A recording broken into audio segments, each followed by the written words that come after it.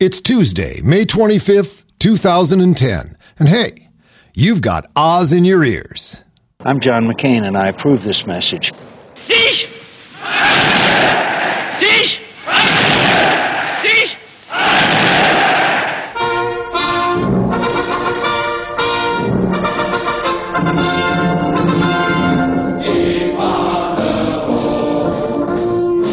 Drug and human smuggling, home invasions, murder.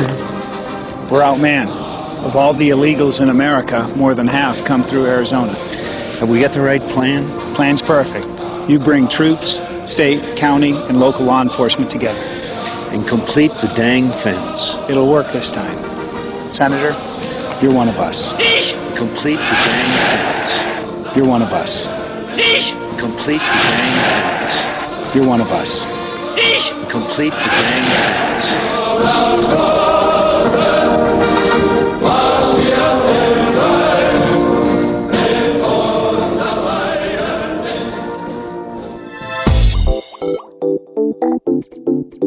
Yo, Oz is.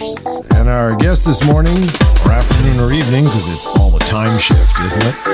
Sheriff Luther Axhandle with the Sheriff's Report. Well, thank you very much, Mr. Bretman. I'm certainly happy to be here. As you remember from my last Sheriff's Report, there was every indication that aliens were everywhere, and the Sheriff's Department had them well under control, but that doesn't keep these aliens down. I mean the ones from outer space, not the ones from your Latin American countries. Now, here, for example, on Monday, May 3rd, at 3:07 a.m., a man said his neighbor and his neighbor's girlfriend were seen peeking through his window 15 minutes earlier, and the neighbor had a flashlight. And the caller also said he thought the neighbor removed the screen from his window. That could be an alien. I just want to point easy. Somebody who came through where they hadn't finished that danged fence. There you go. And all that happened for the rest of the day and night was some trees kept falling down. They said a tree fell on a car in Crawford Road. There was a small tree blocking Highway 525. Then there was a traffic light out. I mean, it was just terrible trouble all there on May 3rd.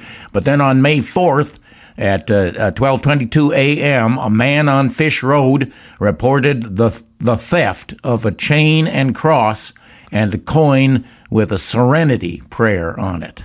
Oh, that's alien vandalism. First thing an alien would take would be a serenity prayer, don't you think? Well, the first thing an alien would do to pixelate would be to drop trees on Crawford. I mean, I heard that and I went, that's it. Outer space. Yeah, well, okay. And then here's the last item on my report for today. It was later on that same May 4th day at 11:45 p.m., hate to get into this one, but you'll see what I mean. A suspicious man, or something, was seen going through mailboxes near Wintergreen Drive and Deer Lake Road. He was in his 30s with a long ponytail, glasses, and a long green trench coat. Now, what does that tell you, Mr. Bretman? That says Venus to me.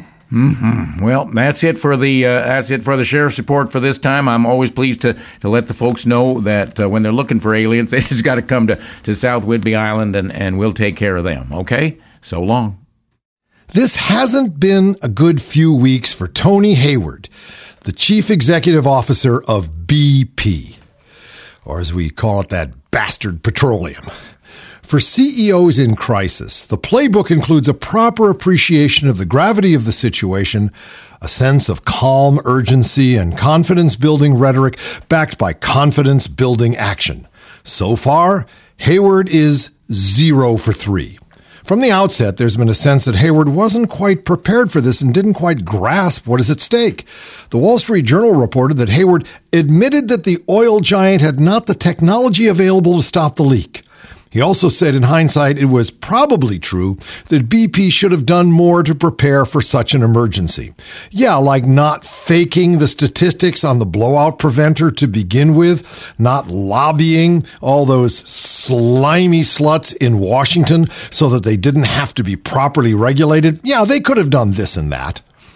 As the spill worsened, Hayward fretted that he and BP were its victims.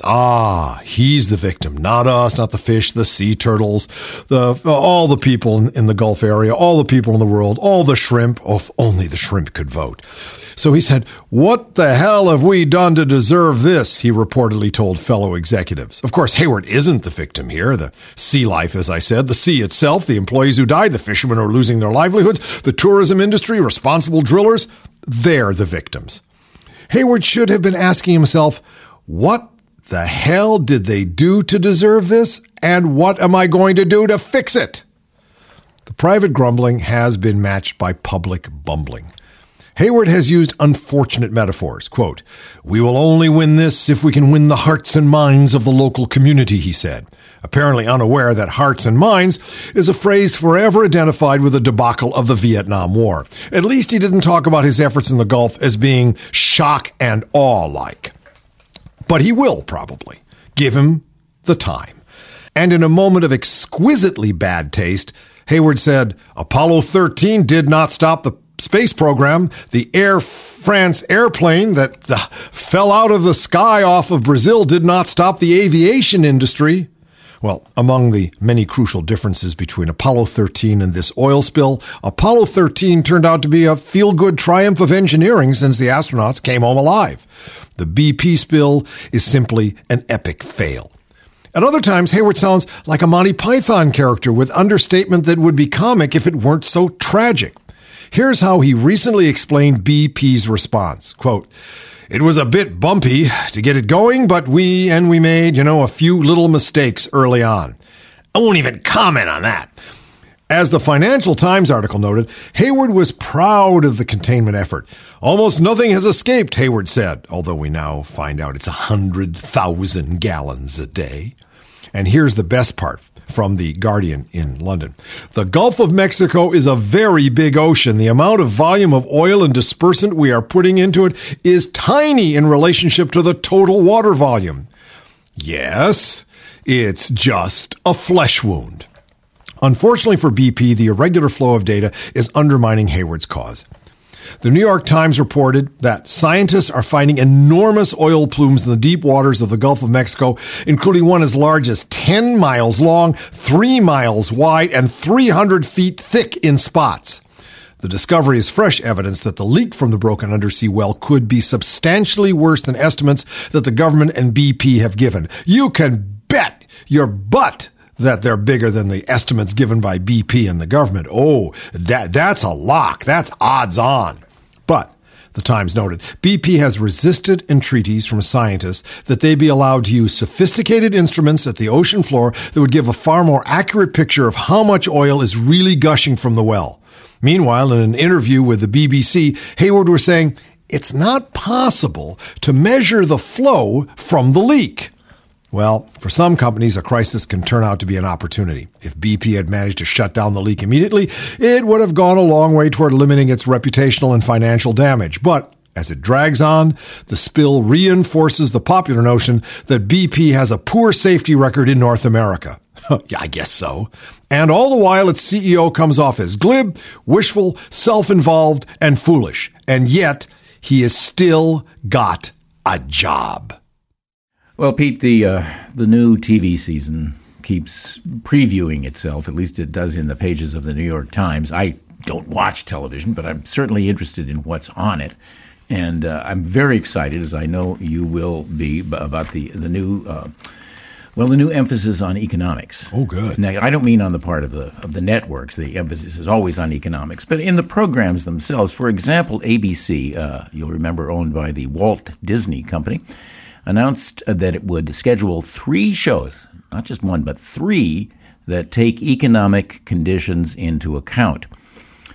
My favorite is a revival of a show called Secret Millionaire, which Fox ran for a while, 6 episodes, and back in the late 2000s, it died. There's a reality series based on a British hit. Naturally, we can't come up with anything except the Brit shows.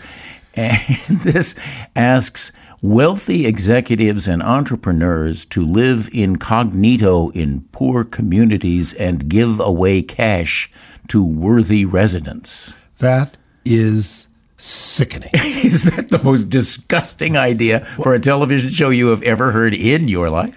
I love, it's the one that said, Ryan Seacrest will pay your rent. One of those billboards. I'm waiting for you. What? All you have to do is walk around the streets upside down in a duck suit and be recognized by Ryan Seacrest's simulacrum, and you've got your rent paid. Well, that's only one of the shows. Now, there's one called, there's all on Disney, right? Off the Map. And that's an hour-long medical drama that they're going to introduce in the mid-season. It's about idealistic doctors who leave the United States, you got a connection already there, to work at a clinic in South America, where there's a lot more coke, I think, down there.